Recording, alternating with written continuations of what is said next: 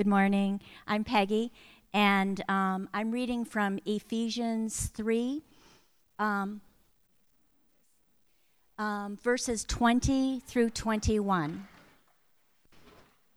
Thank you. Now to him who is able to do far more abundantly than all that we ask or think, according to the power at work within us, to him be glory in the church and in Christ Jesus throughout all generations, forever and ever. Amen.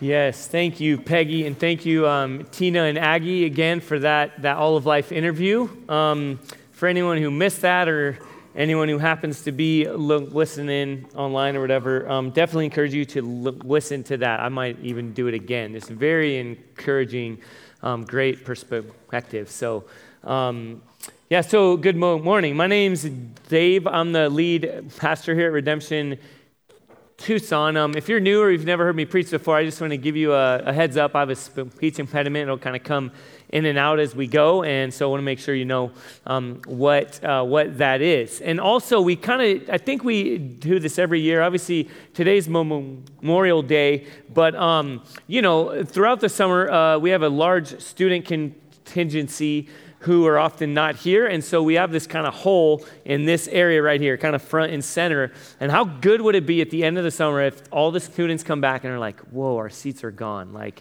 people filled them. So move up and in. We all know they get here last, so they will have it. No, not really. If I didn't have to be here, I'd probably be strolling in late. That's me. But anyway, yeah. So want to encourage that though, throughout the summer, kind of move up and in. And we're going to get into our time together as we've continued through Ephesians, in Ephesians chapter 3, verses 20 and 21. So if you want to go ahead and turn there with me in your Bibles, and if you don't have a copy of God's Word, would you go ahead and hold your hand up high and keep it up so somebody can be sure to get you one. Y en español, si quieres la Biblia y no tienes, por favor, levanta su mano y diga español. Y si no tiene una Biblia, eso es un regalo a usted. Y esta mañana estamos en Efesios capítulo 3, versículo 20 y 21. So again, if you don't have a Bible, please keep this, okay? This is our gift to you, right? We want to make sure everyone has a copy of God's Word. They can make their own. And so as we're getting there, I just want to again say thank you for that surprise, the elders. Just thank you guys for that. I don't know who else had a hand in that. Very encouraging. You could tell probably by my awkward reception of it that I'm not used to things like that. So that was very cool, very meaningful. And also, thank you for honoring Kira. Don't want to cry. Don't do this. I'm not there. I did that 2 weeks ago. Come on, I need a break from. But no, just anyway, thank you though for honoring Kira, for honoring my family in that way. Our church it was just an honor to get to go through that, and I am very excited though to be done. And true confession, I looked at the thing and I was like, oh cool, how'd they get this? And then it says something like, there's not my actual diploma in there. So I was like, how did they get that? Before me, because I haven't even gotten it yet fully. Like, it's being shipped from St. Louis, so to be continued. Do I have to give it back if they never send it? I probably should. Anyway, let's go ahead and pray, okay? We need the Spirit to lead us through this time together. Heavenly Father, thank you for this morning. We can be together in your word.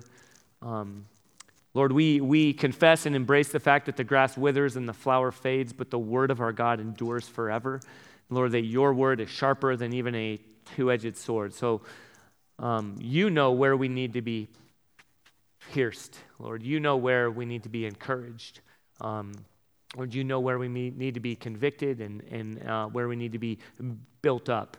So we pray that your Spirit, whom you have sent, would dwell here, that you would protect us from the enemy and all his works and his attempts to distract us and to bring us down. Lord, we pray that we would be strengthened individually and communally as your people. And we pray this in Jesus' name. Amen. So where we are in Ephesians, is we've been in a time of prayer, right? Paul, the Apostle Paul, who wrote this, began a prayer, right? We talked about this before. He began a prayer, and then he kind of got distracted, and he went on a long, and for us in many ways, shaping kind of section where it was really, he was talking about oneness and God's call for building one people, and how that necessarily includes cross-cultural relationships. We hunkered down there, and then we picked back up in his prayer. And so now we're at the end of his prayer, what's been called the doxology. That's kind of the ending or the closing of the prayer. Some of you did, I actually, true confession, didn't know that, didn't grow up in church. Then I learned about singing the doxology, which we often sing here. Are we singing that today by chance? Oh, that's a miss. No, just kidding. I never know. We didn't know. It's my bad for not telling them in advance. But anyway, the doxology is like the closing, and we often sing that together, and it's great. It's an incredible time. Well, that's where we are right now, is the doxology, the closing of Paul's prayer in this section. And it's unique, as we'll see here. But there's a triumphal element to it, and even his language that is used. If you were paying attention when we read the scripture reading, and then we'll see more that there's this power, this charge regarding who we are as God's people, and how God's power is so great that it's meant to inform how we view ourselves, how we view every aspect of life, how we go about our everyday life, who we are as his people. So imagine someone's giving you this psych up speech, right? This pump up speech about how great God is, and he's an ambassador of God, and yet he's sitting in a jail cell. Apparently a posture, a place of humility, of defeat, of brokenness, of weakness. And then he's talking to you and encouraging you about how significant you are as God's people and all these things, and yet you're experiencing everyday circumstances that are very different from that are challenging to wrap your mind around this good news. That's what the word gospel means, the gospel of Jesus Christ, the good news that all things were made through him and for him, and that he is currently ruling and reigning over all things, the things that are seen and things that are unseen. And yet you're like, that doesn't compute. So what we tend to do is we tend to over-spiritualize it and kind of put it out there as, okay, that's there, okay. And we'll even say it and yet struggle to connect what it really means for us in our everyday life. And that's not new for us here today. That's the same kind of tension that these people who would be receiving this, that the church in Ephesus would be receiving this. And yet, again, God wants his people to know how unimaginably great his power is, and how present that is meant to be for us, his people. Okay, and so with that, we pick up here in Ephesians 3, verse 20, where we look at God's power explained to his people.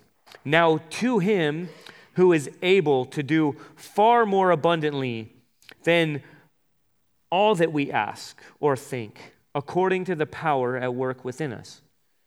Okay, to him who is able, okay, God, to him who is able to do far more abundantly. So that we those three words there, those three English words, far more abundantly, is one Greek word, and it's one that Paul, most kind of commentary theologians agree that it's probably a made-up word, or one that he, like a compound word, right? Does anyone else here do that? Just kind of make up words sometimes to try to describe something. You're like, is that even a word? And we'll kind of joke about it. Well, Paul's doing a similar thing, but he's not joking here. There's this one Greek word, which I'm not even going to try to pronounce for us because it's a made-up Greek word. So why would I? No, because I can't.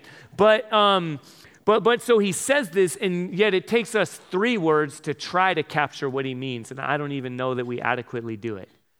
It's like a super superlative that he uses here. He's saying like super abundantly, okay? Picture his language here of like grabbing you from the scruff here in your shirt and just saying, do you get how great God's power is? It's super incredible. right? It's far more abundant. It's super abundant. It's so much that you can't even, it's more than you could ever even ask. It's more than you could ever even think. Like, that's humbling, right? It's also a little bit challenging to consider, like, man, God's power, his present, relevant power is greater than I could ever even comprehend. And again, I think if we're honest, right, we tend to just maybe dismiss and not even try because it's so great, it just kind of, we keep it there. We keep it at an arm's length, and it doesn't really apply to everyday life. It's like, oh, God, he's amazing, he's great, he's big, but then we fail to live in this tension where we're called, we're considered to actually engage in this reality of how great his power is. Because the author here, Paul, is assuming that God's people are praying. He's assuming that he says it's far more even than you could ask. Right? So there's this engagement with God's power, with God's character, which again, I think we struggle to really embrace because maybe it's hard for us. Our circumstances weave us in this place where it's like, I don't even really want to ask God boldly or confidently or with hope because I don't know really how his power actually relates to my everyday circumstance. It does, but really counterintuitively.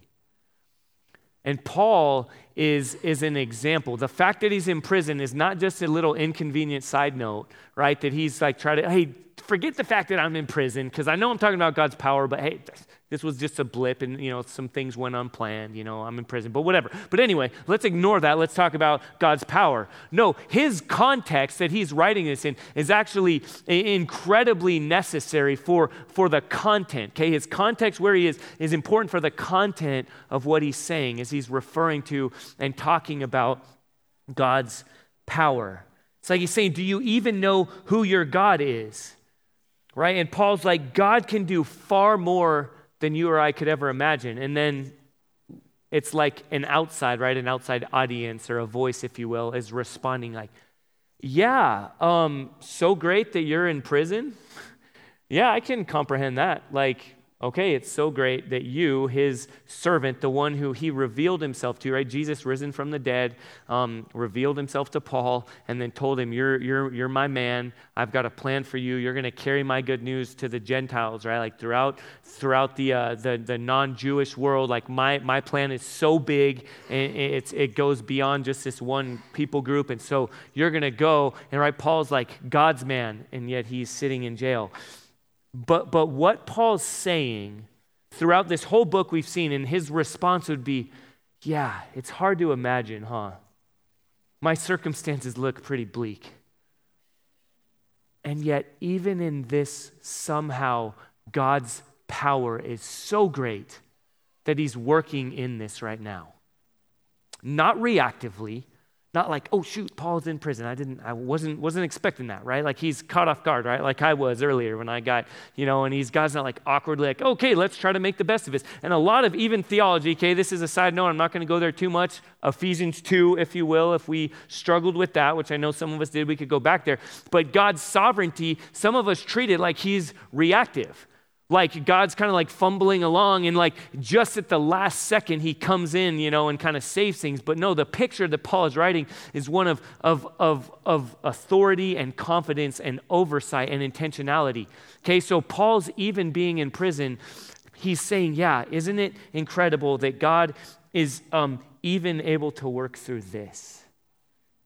Even able to work in this, even able to work by this. That again, do you see how that changes things?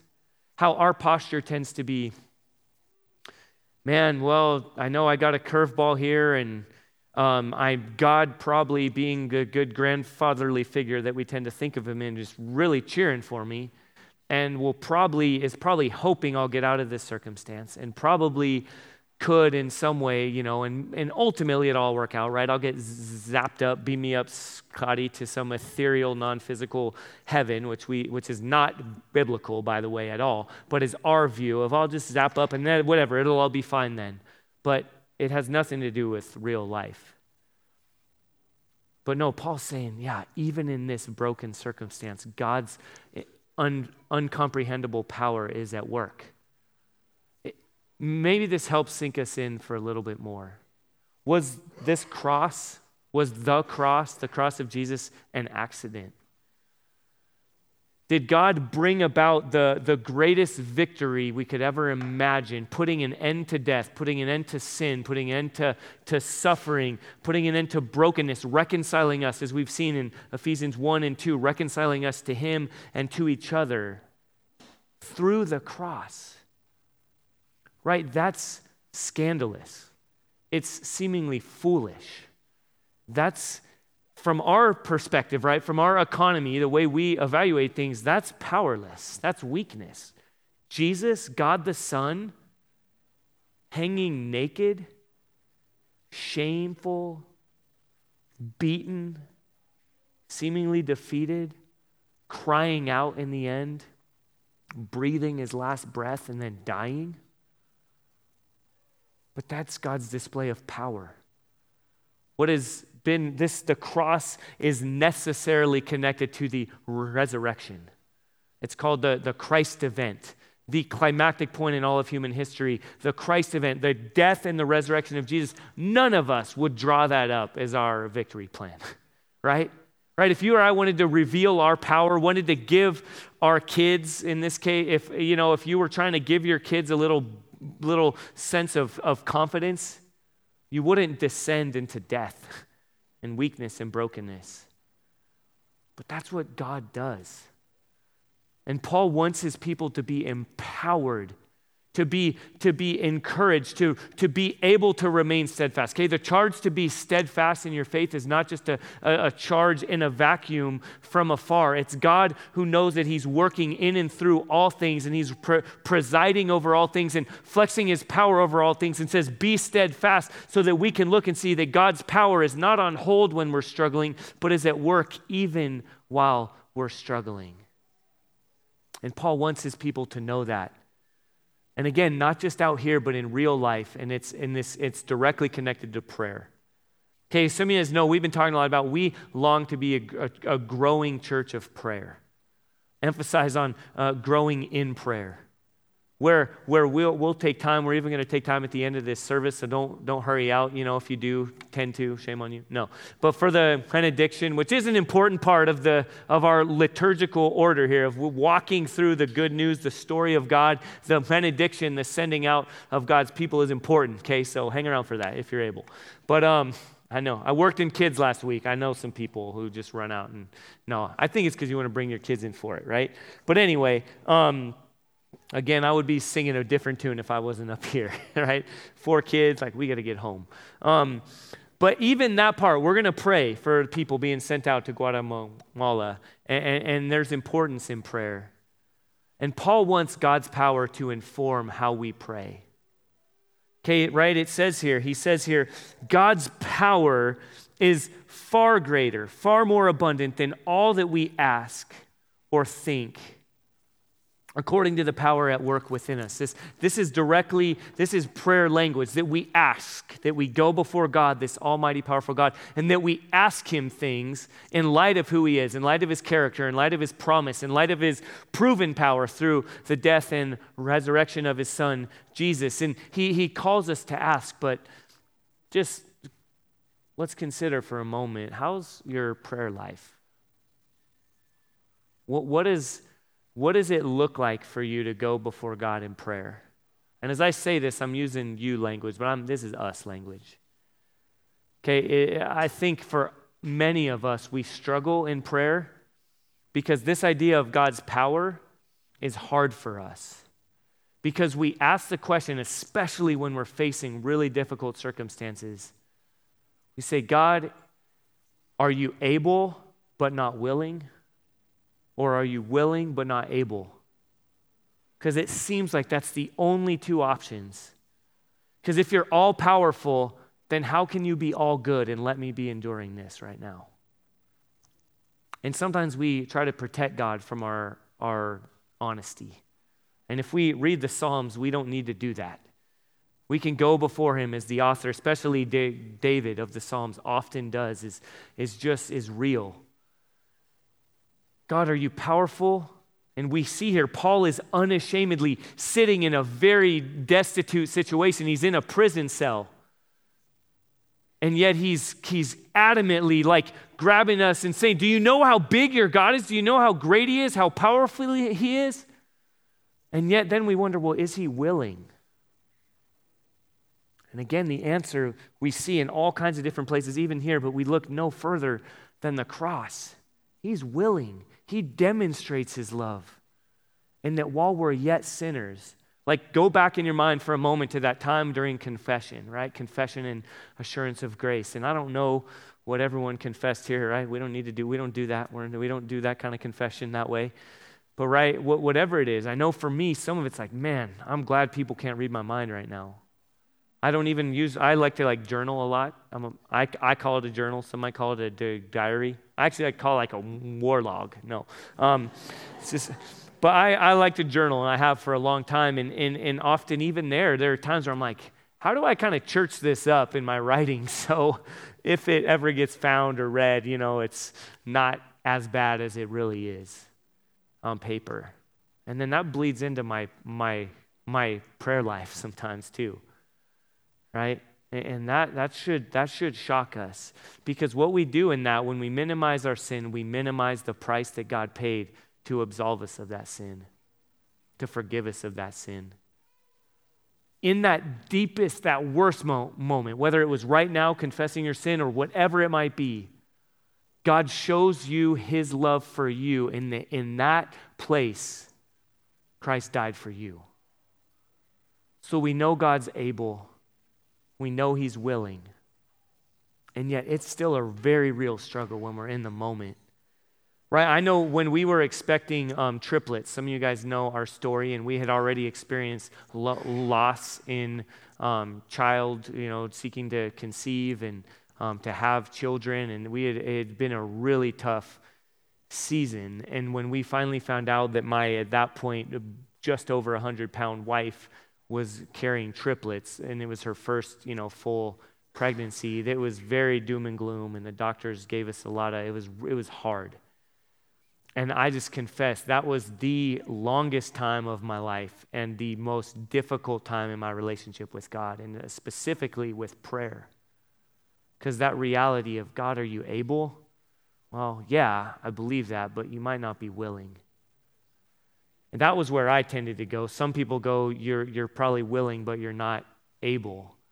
For me, the able thing, it's a little easier for some reason. Maybe it's our Reformed tradition that we have, but the willing part can be more of a struggle. And again, it's very real. And yet God proves his love, and he calls us to come before him. And yet I really often played it safe. I was hesitant to say, God, would you do a miracle? Our next pregnancy, actually, our daughter Zoe, was even more of a doom and gloom. They were not only like, it could be this, they were like, it is this. And for months, it was really hard. And yet we prayed, and even at that point, we had maybe matured a bit. My wife certainly had. I was slow in coming, but we asked for God to heal our child. Knowing, and even in our prayer, it's confusing. I go for a run a lot of times with Paul Bell, and he and I will pray, and we talk about how it's so tempting to want to play it safe, but then at the same time, what do? We're not a word of faith or a name it and claim it. I don't mean to be like pejorative with that, but or a prosperity gospel, right? We don't believe that. We don't think if you're following God, if you're being faithful, then whatever it is that you're asking for, it's in God's name, it's according to his will, so he will give it. If he doesn't, then something must be wrong with you, right? I was told that at the church I grew up in because of my speech impediment. If you had a bit more faith, God could do it. Something's wrong there. Something's askew with you if it's not. And thankfully, in that moment, I had the discernment to be like, that's whack. I was like 12. I'm sure I used other words, but no,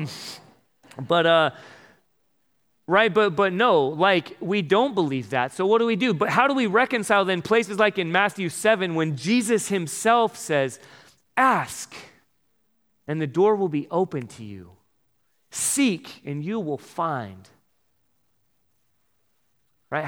What do we do with that? Ask. Well, I don't know. Knock and the door will be open to you. Well, I'm kind of getting used to an emptiness, to just knocking, and right? Like how we treat the awkward neighbor across the street. Hey, be quiet, guys. Act like you're not here. They're coming, right? No one else does that? Okay, yeah, me neither.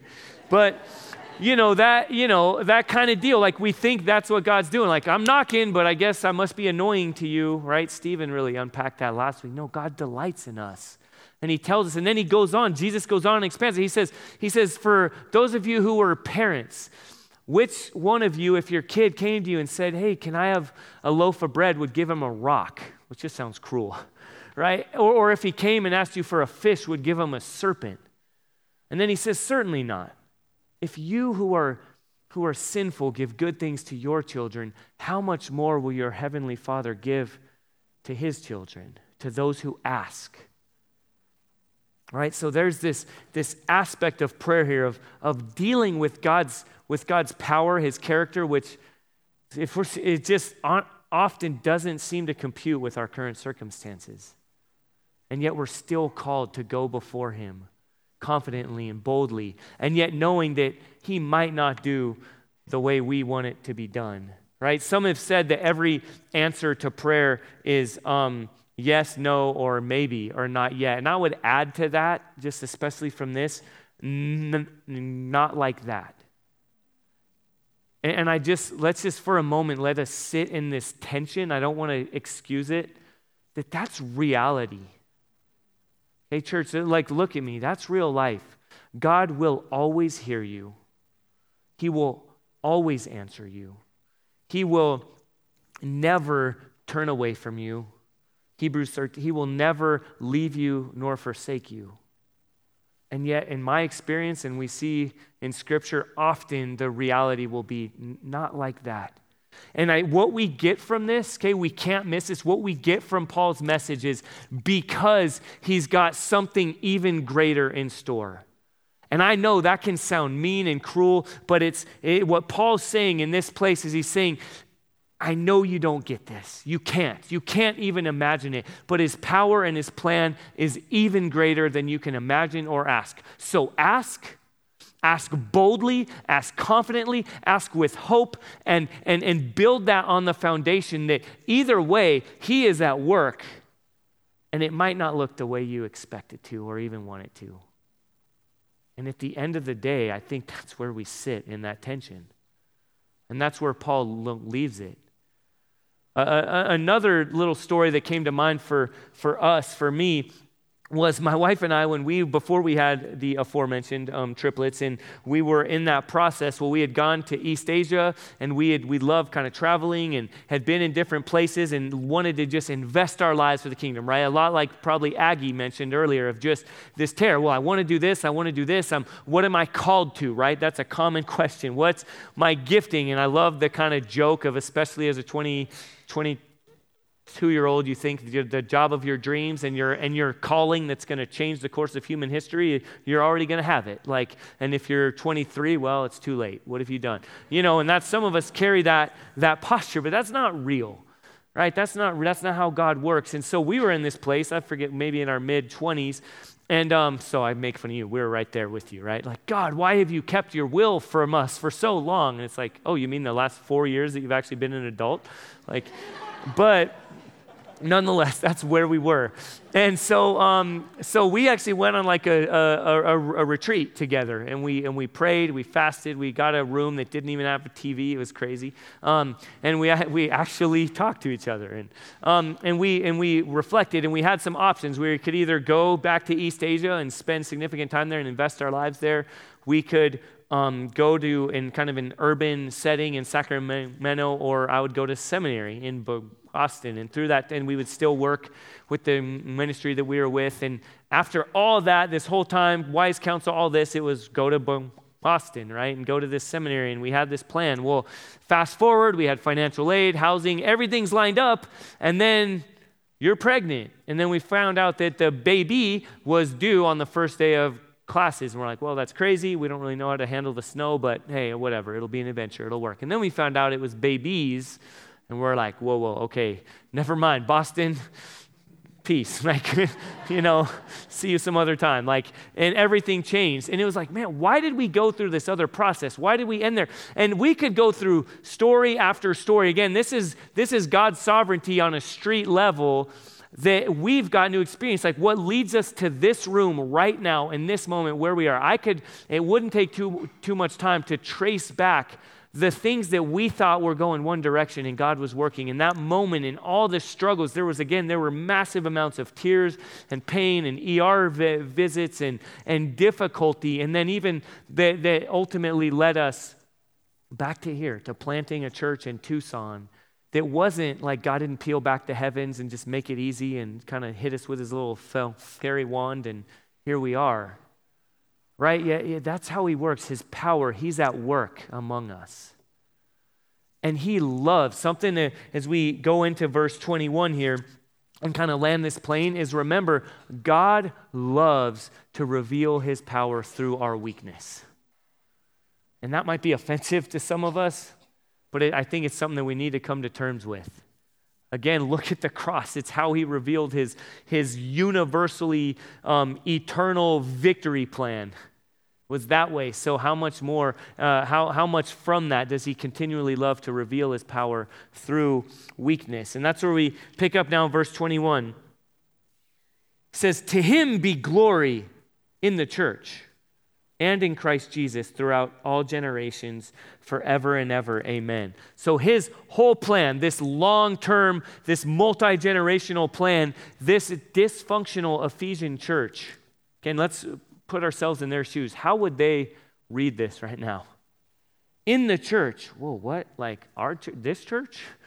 Like in the church, God wants to reveal his power. I'm kind of starting to be okay and understand like through Jesus and through, miracles and healings, but he wants to do it through the church. This is the only place. This is a different kind of doxology. Some of the other doxologies, if you're taking notes, I'll even jot down a few more, or you can jot down a few more if you want. Some other places is in Romans chapter 11 and Romans chapter 16, and then in 2 Timothy chapter 4, verse 18, and Hebrews chapter 13, verses 20 through 21, and then 1 Peter chapter 5 are all doxologies, right? Similar to this, but none of them talk about God's power in the church. They all talk about God's power in Christ. And yet here we see Paul wanting to make a very clear point that Jesus' glory and his church are necessarily connected. Okay, sit on this for a moment. Like, how do you view church? Is it kind of like meh? Is it kind of like, well, I take it or leave it. It's helpful. I love Jesus, but I don't really love this whole organized thing. I don't really love, this. It's like whatever. I come, it's all right, or I consume it or whatever. Now, Paul is talking about the universal church, the God's people, the ecclesia, the not just a building or even one congregation, but given the context of who he's writing to, he's also talking about local congregations, which is God's idea. We read in 1 and 2 Timothy and in Titus, God's laid out his plan for his people. And so it would be like coming up to someone and being like, hey, I really love you, but dude, I hate your family. Like, yeah, that's going to be a really, cool, no big deal. I'm not, whatever. Cool. Let's go play golf, right? You'd be like, what? Like, you can't hate my family and you can't talk about them like that. That's this idea. That's our posture often with the church. And yet we see here that no, Paul is understanding that God's power that is far greater than we can ask or imagine is Jesus' glory, and it's connected to his church, to his people. We can't separate them. So we need to understand that's God's design. That God's glory goes with Jesus, absolutely. And where did Jesus decide to have his spirit dwell and to have his works be on display? Remember, I don't know if you remember. I don't even remember exactly where it was, but we got back to, chapter 2. You don't have to turn there. I'll just even read it. Chapter 2, verse 22. In him you also are being built together into a dwelling place for God by the Spirit. This language is like in the Old Testament of God tabernacling, okay? God dwelling, God residing among, being in, like in Genesis, the same idea of God walking in the garden. Well, he's chosen for that level of presence in this world to be us. So we better check ourselves if we just say, I love Jesus, but I'm not really cool with the church. Or if we have too low a view of who we are and what we're doing here. One quote that I think is really helpful is that Timothy Grombus said this: "The church is the arena of God's triumph, an agent of God's glory in the cosmic realm. God's Spirit carries out his powerful works through his people." And we see in the Old Testament, we see in our own lives. I mentioned earlier my daughter Zoe. Some of you know Zoe. We named her Zoe because the Greek word Zoe means life. And man, did he answer that prayer. She's full of life and some other things. And we love her. And I'll boldly say, she was miraculously healed. And there have been other times I mentioned other grief where we experienced and God chose not to heal in the way that we thought he would. And we've lost and we've struggled and we've wept. And yet in that case, in that context, he wanted to reveal his power through healing our daughter Zoe of a disease that she had been diagnosed in the womb, and for months it had been progressing, and then all of a sudden 1 month. And we even did it. We even went crazy. We went on Facebook. We posted a video. We were like, this is what we're asking for. We feel like we don't want to hide behind our fears that God's not going to do this, and he did. And it was incredible. And he's working powerfully in ways seemingly big and small. He doesn't care. It's his. He'll reveal his power however he wants. Earlier, and some of you guys were there on Tuesday night in this very place, God's power showed up in a magnificent way. We have been praying for years about our relationship with this school where we meet, with Safford. And Quinn Kears, somewhere here, who is an intern here, helping to lead the outward focus ministry of our church, she has been here slugging it out, probably struggling to come, if at least anything like me. She's been here at Safford during the school day and come in, and it's a hard school, and she would show up, her and her husband, on Fridays, and she would come throughout the week, and it was difficult, and seemingly the fruit was slow in coming. And then on Tuesday night, it was another one of those, like, man, we don't know how this is going to go. And in the past, they put on things like this and invited other families and stuff. And I think I heard like around 3 families or people would come to these things.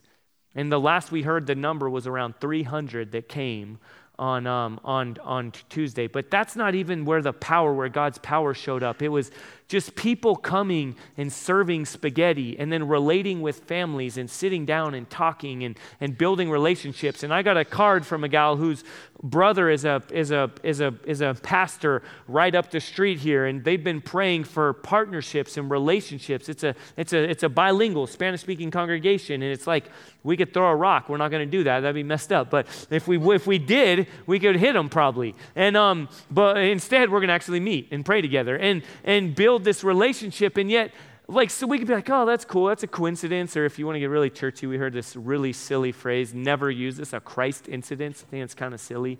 Some of you know who said that actually. And but it's as though God does this there and not. No, God who's sovereign over all is working powerfully among his people. Honestly, Tuesday night, this was the last place I wanted to be. It had been a long day, a long week, and I'm sure that was true for a lot of different people, and yet God is working counterintuitively. We love this idea here that life is naturally supernatural, right? What we would dismiss and we would leave God working in big ways to a couple things over here, he does all the time. So as we close, let's consider individually right now for you, for your family, as a church, evaluate, God, what things can we celebrate like that Tuesday night? What can we celebrate? Ways that we're living in light of God's power, whether it's the way we would draw it up or not. How are we pressing into that? And then let's evaluate, how can we grow in asking for more? How can we grow in expanding our understanding? How much more than you can even imagine or fathom God's power are we pressing into that, saying, God, would you expand our view of your power? Would we not be afraid to ask, God, would you not give us favor in this kind of flippant way, but God, would you expand our influence, not for our glory, even do it in ways that we don't expect, but Lord, would you bring more people to faith in Jesus? God, would you reconcile more marriages? God, would you bring more young people to faith and send them as missionaries, as sent ones into their schools, into their classrooms, on their sports teams? Lord, would you bring a movement here? Would you bring your spirit to bear, and would you bring your kingdom to light in and through us? Would you grow us in that? So as we close here, let's respond and consider right now, whatever our circumstances, wherever we are, that God's power is far greater than we can ever even ask or imagine. Let's pray together. Again, Father, thank you for your good news. Though it's hard for us to say here sometimes, Lord, thank you that you're God and we're not. Lord, I pray for anyone in this room, any family, any individual. Lord, even for us as a church, I confess that we don't want to go into wrong theology. We don't want to be in prosperity gospel kind of realm. And we also just want to play it safe, Lord. It sometimes hurts to ask you to work powerfully. And yet, Lord, we ask you to reveal your power in us and through us, Lord, to bring your good news to bear in our broken city, Lord, in our church, in our families, in our world. Lord, in all this, I ask that your Spirit would make us all the more aware of your intimate presence, your intimate and powerful presence. In Jesus' name we pray. Amen.